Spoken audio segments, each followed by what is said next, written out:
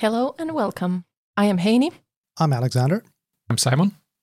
We are knee-deep in tech, covering the latest from the IT industry with a specific focus on Microsoft and how to get actual value from technology. This is episode 232, recorded on August 15th, 2023. You will be able to find this and our previous episodes on kneedeepintech.com, iTunes, Spotify, and on most podcasting platforms. I'm just amazed you remember how to do that. Yeah, I was a Read little from like, notes. wait, what? Next line? What is that? Yeah. No, so I am going to get so much comments on this, but I'll say it anyways. Isn't it weird how it's becoming harder and harder to get back into the groove after vacation? Cue Simon. My problem isn't getting back. My problem is going on vacation. Like I mentally, I haven't had vacation, but I've been off work for 6 weeks and I haven't worked because I currently need 6 weeks just to ramp down, and then I'm back again. So I don't not at all understand your problem, because it's like I've just been away for 6 weeks. I don't know what I've done. I think the cue for you, Simon, was to say, I don't know what you're talking about, old man. Yeah, I know, but I'm now. Let's see if this works out. I'm now as old as Alexander were when I met him the first time, I think. Sort of. Oh, Really? I think it actually can be true. Interesting. We'll need to do some math. Yeah, we'll do some maths, but I think that's actually the case, that I've just dinged Alexander's age when I first met him. And how does that make you feel? I wish I felt younger. And there we go, setting the tone for this week's episode. But as Heini said, we are back, and it's you know what I usually say: don't go on vacation because Microsoft's going to change things. Yeah, And boy, did they ever! But that's also the name of the game. That's the way things work. And I'm going to go straight for the news because otherwise we're never going to get out of here. And one interesting thing is, we used to have the monthly Power BI update blog. It is fantastic. Yeah, no, it's gone. Because it's now called the Fabric blog. And they came out with the August update in July, which is kind of interesting, but let's not split hairs. And holy cow, it is just enormous. Like, you could print it out, bind it, and you have a novel, a decent sized novel. It's enormous. And there's so many things that's changed. And let's just take a small step back. I said at the beginning that I thought the Fabric was one of the most complete previews that I've ever seen. And while sure, that's true, I've had more time now to play with Fabric, and yeah, I'm going to take a step back. There are so many things with Fabric that simply do not work, and so much functionality that simply is not there. It's going to get there. Don't worry about it. And the stuff that is in there is phenomenal, but be very, very careful with looking at Fabric for production workloads. There, I said it. Anyways, there have been a ton of stuff that has been changed. I'm going to just go through a few quick items. One of them is artifact parameterization support. So the hallmark of the cornerstone, I should say, of a flexible Synapse pipeline or Azure Data Factory pipeline, or in this case, Fabric pipeline, should be that it is parameterized. You use parameters to drive activities inside it. Otherwise, you're going to end up with about a bazillion different activities, since you need to statically hard code everything. Yep, that was your life in Fabric, because when Fabric came out, there was no parameters in any artifacts. And I just went, this is not possible. How can you even? But they did. Now they've taken the first step into sorting that. And again, it will be fantastic because the base plate is just fantastic. But there are some ways to go. But now we have artifact parameterization support. One really cool thing that was added also to the data engineering persona was the Teams activity. It's kind of one of the things that I didn't know I needed, but it's really useful to have an activity in the pipeline that instead of, for instance, writing a file somewhere or something similar, I now can put information in the Teams channel just as an activity. That is really, really cool. And add parameters to that, and yep, you get a much faster interaction. And what I'm looking forward to is the possibility, and this is me guessing, the possibility to interact with a pipeline through Teams or interact with something inside of Fabric through Teams, like / control, whatever. It's just me guessing, but it would be an interesting use case, I think. We have the data activator that is coming online.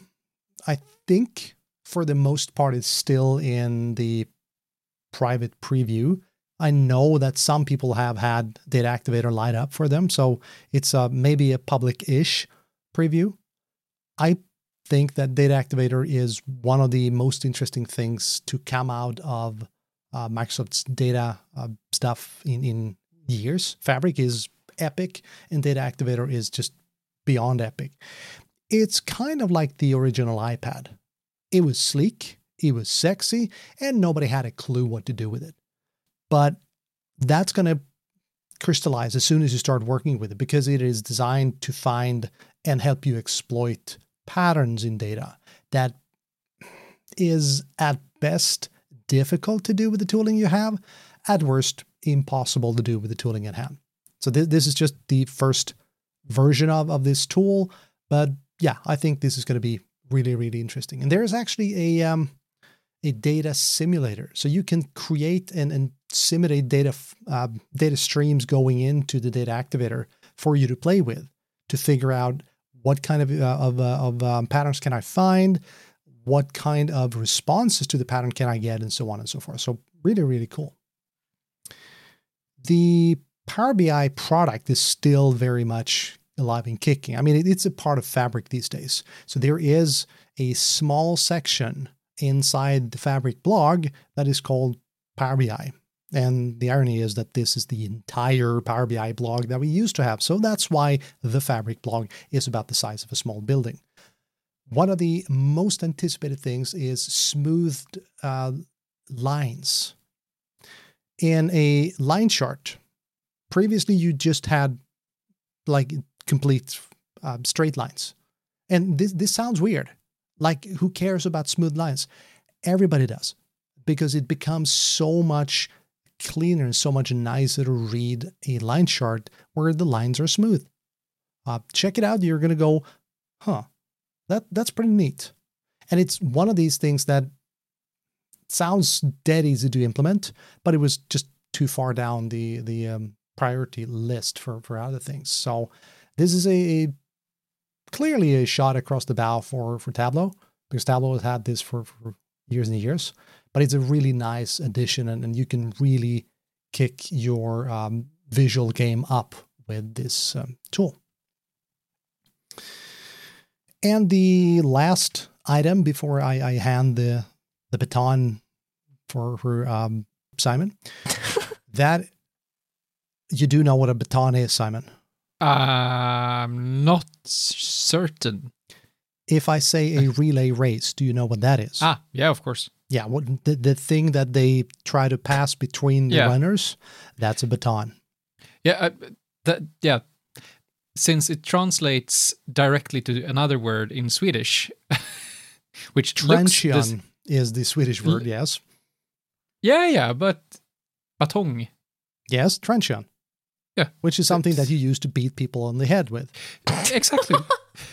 It was like, what happened there? I won't beat you over the head. So one of the best memes I've ever seen is a picture of a guy with his hand together like he's praying, sitting on the bed and saying, please, God, give me the ability to punch someone over TCP/IP. That would be a useful feature of Azure, I think. I would be spending way more time in hospitals if that feature were implemented. True that, and I would probably have a huge Azure bill because I'd use that feature over and over and over again. But I digress. Auto-scaling. Oh, God, this tool can do so much. Chaos Studio just became useful. Anyways, again, we digress. Sorry. So one of the coolest things to come out of Fabric is the Direct Lake datasets. So instead of having to pull data into Power BI and cache it, that's the one way of doing it, or leaving data in situ and running SQL queries for everything, or some kind of query for everything you do, there's now the third option where you store stuff on disk, essentially in the VertiParquet format, which is the same format as Power BI is using internally. It is blazing fast. I mean, I've done some playing with it, and it's just you start to wonder, where is the camera, because clearly someone is pulling my leg, but nope, it's that fast. And one of the things that we could not do when Fabric came out was to write these Direct Lake datasets through the XMLA endpoint. And just a quick recap, the XMLA endpoint is a way to programmatically control just about any aspect of the Power BI data model, meaning that with XMLA endpoint write capability to Direct Lake, you can now automate everything, including CI/CD, the whole 9 yards. Just be aware that this is in preview, and you can break things hilariously easy with the XMLA endpoint. Then again, that's XMLA endpoint for you. It's a pretty powerful thing, but really, really exciting to see where we go with this. Question, and I might have asked this before. When you get something, in this case, speed, what do you lose? Cost? Something else? Like, what's the downside of using this new thing? Or should everyone use it? That's a really, really, really good question. And the short answer is yes, everybody should use it. But there are some caveats. In this case, they essentially figured out that why are we doing work that we don't have to? Because you have data stored in some data format. In order to get to it, you either query the data engine that it is stored in, say SQL Server, and ask SQL Server kindly, could you hand over the data? That data gets transferred over the wire, and either you cache it in the VertiPack format inside of Power BI, or you present it straight to the user. The latter sounds faster, but it is very, very slow compared to caching. What they figured out was, instead of doing either of those, you can just store the data in the VertiPack format in the first place. So you're essentially bringing in the first step in your ETL process, is the word I'm trying to find. You take data from sources and you dump it in the Direct Lake format, essentially taking out the need for any reading of data and then transforming it to another format. So the issues right now, because this is completely new, are limitations of the Direct Lake formats. Most of these, I think, are going to go away. And to be honest, I find it unlikely over time that there will be different options. For smaller workloads, you might very well find better performance and some pros with the caching version. But as always, it depends. But to answer your question, for this case, for the most part, they did not lose anything. It was only the addition of control of all of the layers, both storage and compute, that enabled them to do this. Thank you. Other things they obviously been able but shouldn't have done, in my opinion, and this is something that have broken what was called Twitter. We'll get back to that in a coming episode. Someone decided to rename Azure AD.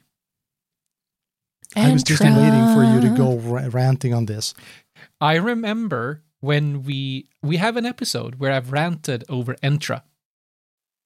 Because Entra, Entra, Priva, all of these other names, I just can't stand them. I still think they missed a beautiful opportunity. So what is AD? Azure AD. It's the core, it's the internals of everything that we do in Azure, right? Yeah. Hence, it should have been called Azure Entrails. And Entra is probably short for that. And it's one of your very few completely stupidest ideas ever. So thank you for that. Yes. Okay. Entrails. Now, so Azure AD is no more. It will be phased out over time and replaced by Entra. I've seen so many discussions around this, and like one of the most common arguments for why this is a good thing is that obviously people have had a hard time understanding what Azure AD is. And I simply can't understand that reasoning. Because I haven't met a single person that have had an issue understanding what Azure AD is. If I can just add a few things, I think you're in this specific case seeing bias. Yes. Because the people you talk to generally do not have an issue with this. Being me, I was never very good with AD. I can see their reasoning. I do not share that reasoning, but I can see the reasoning, and I still think it's a horrible idea. Yeah. But over time, I think that I've gotten a little softer on this name change, because what they wanted to achieve as well were that they now have changed everything into ID. So instead of having Active Directory and all of these other things that in practice have been accounts or identities, it's now everything ID. And I think that is a fantastic change, because it makes so much more sense when it comes to security with all of the other things. They could have left Azure AD, in my opinion, but that they changed to ID is a good thing. The other thing they've done is that Entra now consists of more things. So we have the old IDs, so the old Azure AD accounts. We have the verified IDs. We have the permission management. We have managed identities, all of that. But they've also added Microsoft Entra Internet Access and Microsoft Entra Private Access, which are secure service edge solutions, which I will talk a little bit more about today, but I already have customers asking for this, so we'll get back to it at a later stage. So it's now it's a little bit like our favorite intelligent data platform, which I think is non-existent anymore. But they've just added a lot of things into Entra. So it's now a product family as such, and it's a name change. So nothing will change in terms of like code or whatever. It's just the name for now.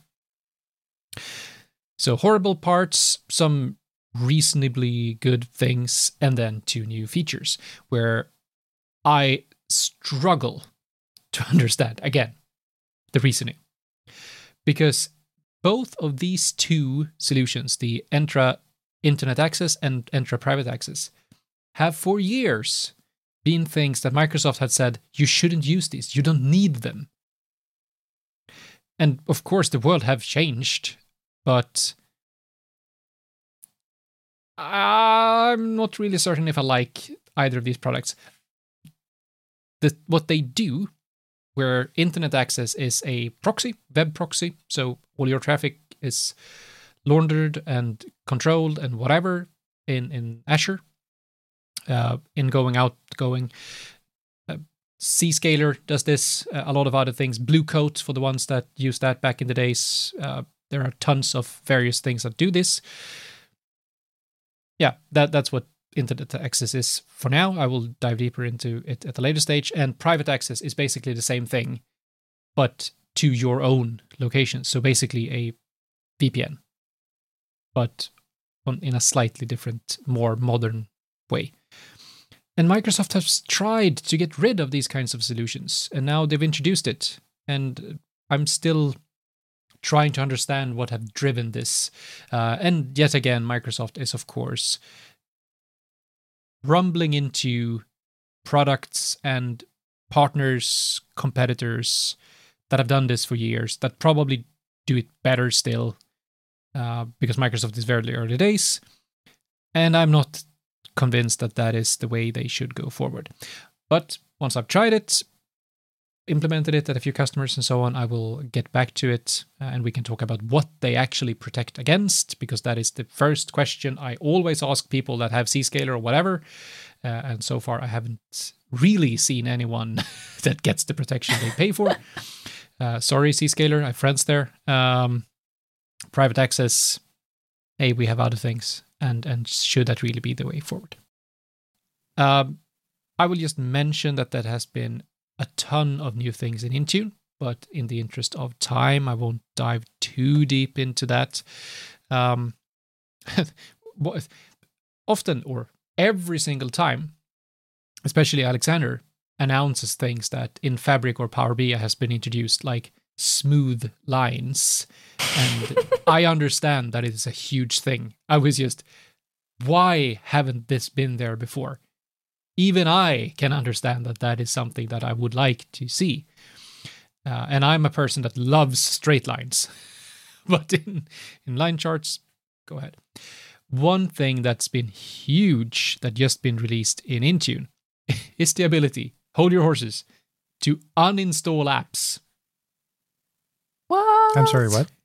Exactly. No. So what hasn't been available in Intune is that, say that you want to have your own sort of app store within your company portal, which means that your users should be able to go in there and install whichever applications they want. Up until now, if a user installed an app, they weren't able to uninstall the app. Very convenient. Yeah. But you could still uninstall it through the control panel. Yeah, but the thinking is that you aren't local admin and therefore you can't uninstall it. Oh, wow. Catch 22. Exactly. So you could install an app and then never get rid of it. That's now been introduced. So you can now uninstall available apps in a user context. You know what I'm just waiting for? The other shoe to drop.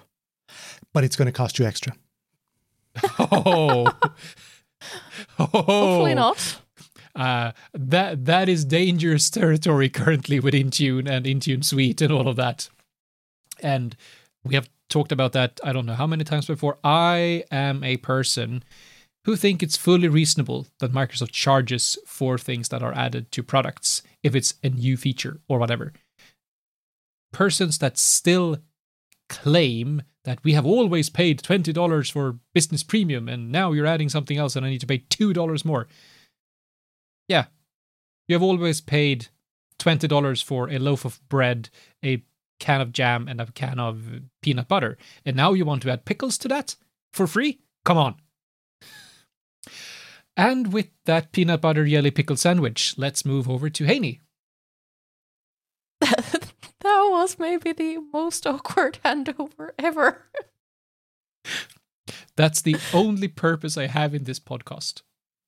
Awkward Thank handover. you, Simon. Yes. That would be an interesting name for a podcast, an interview series, Awkward Handover. That could work. But to get up to speed again, we're going to talk about the preview of Azure Boost here. Woo! Best name ever. I know. It sounds really interesting, and it was really... Say kind that of- it is, please. Yes. So it's a really interesting new-ish capability coming into Azure. It's not But what completely does it new do? because it has been in certain SKUs for virtual machines, giving boosted performance due to the name. But if I'm reading this announcement correctly, it is more like an infrastructure innovation within Azure, where I don't know how wide the impact will be in long term, but it offloads the virtualization processes so that they are not on the hypervisor and the host OS, but instead it is moved to like purpose-built hardware and software, and Azure has like specific hardware that they have developed for this to do this job. And this is preview. There is actually in the show notes, there is a request link there that you can go into and look into it if you like. But there is the preview already ongoing, and kind of the improvements in performance look kind of mind-boggling. For example, what they at least state is that to get a 200 gigabytes per second network throughput and then have remote storage where you can have up to 10 gigabytes per second and 400,000 IOPS for your remote storage, which is quite a huge leap from what we've had. So it kind of, how the announcement reads, it sounds like maybe this will be something that will be powering better performance for different kinds of Azure services in the future. Right now, already, what it's actually being a part of already is the EBS version 5 VM series. That's where this is used. And I'm not sure, like, I'm a little like, what are the implications of this? I am not quite sure quite yet. And it's really interesting to see where will this actually be, what's the impact? I don't know entirely. And wow, it just became so much more difficult to ridicule this. Yeah. I know. I guess it's not the worst of the names out there.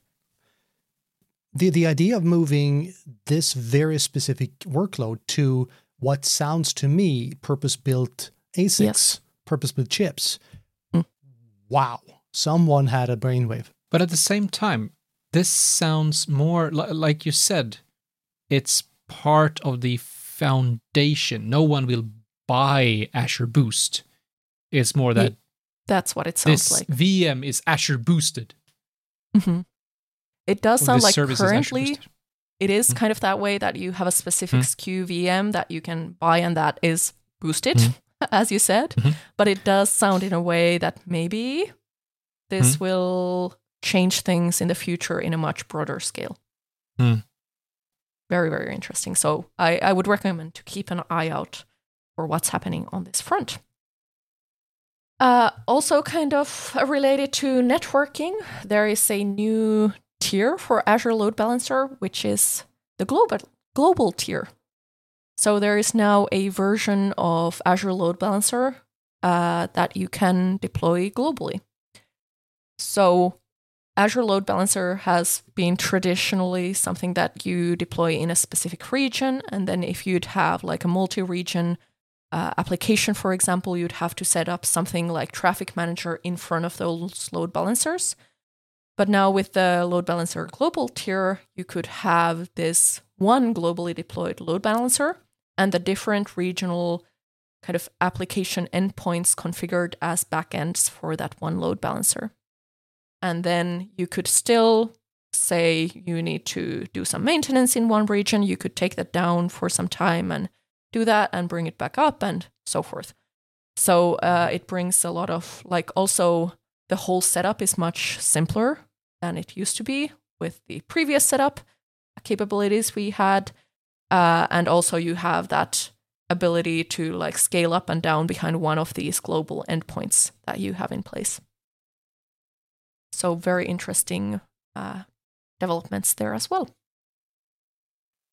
Then as the last thing, it's a more data-specific thing. I guess I don't talk about data stuff so often here, but I've been Databricks lately, so I came across this new capability within Databricks as well.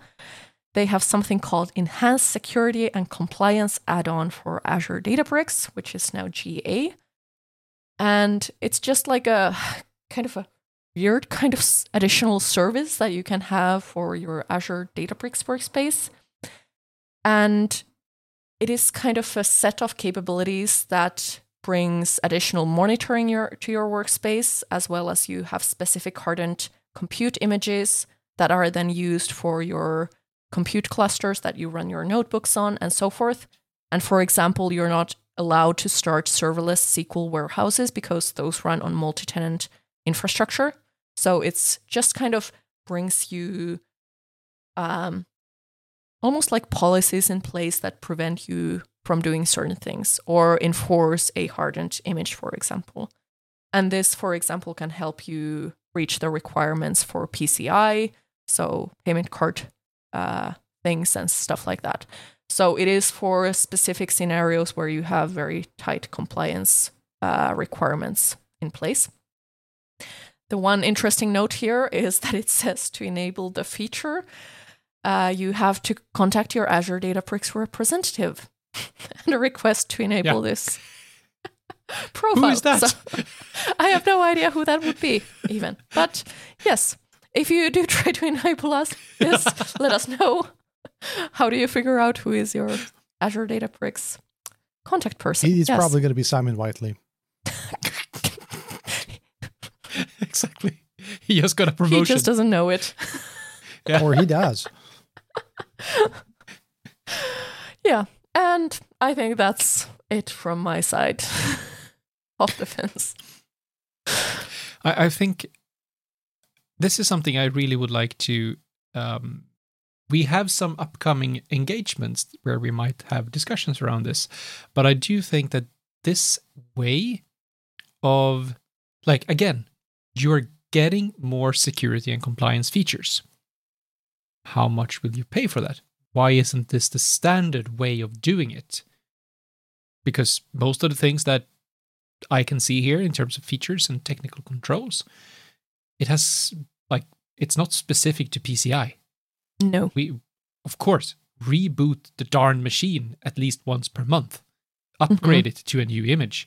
I thought that was already part of the PaaS or SaaS service agreement. Like, what am I getting elsewhere? Let's not go there. When it comes to specifically Databricks, the line between PaaS and SaaS is very muddled. Yes. But that's a discussion for another week. Yeah. Yes. Yep. We managed to record one episode without any real mishaps, which is fantastic in general, and it's absolutely phenomenal coming back from vacation. So should we just call it quits and before anything happens to this episode and then just be happy with it? Sounds good. Yeah. And I think we're almost on time. Almost. Yeah, indeed. Yeah. So on Progress. that almost bombshell, it's almost time to end. Or it is actually time to end. Thank you so much for listening. We'll be back next week with a bit of a hot potato.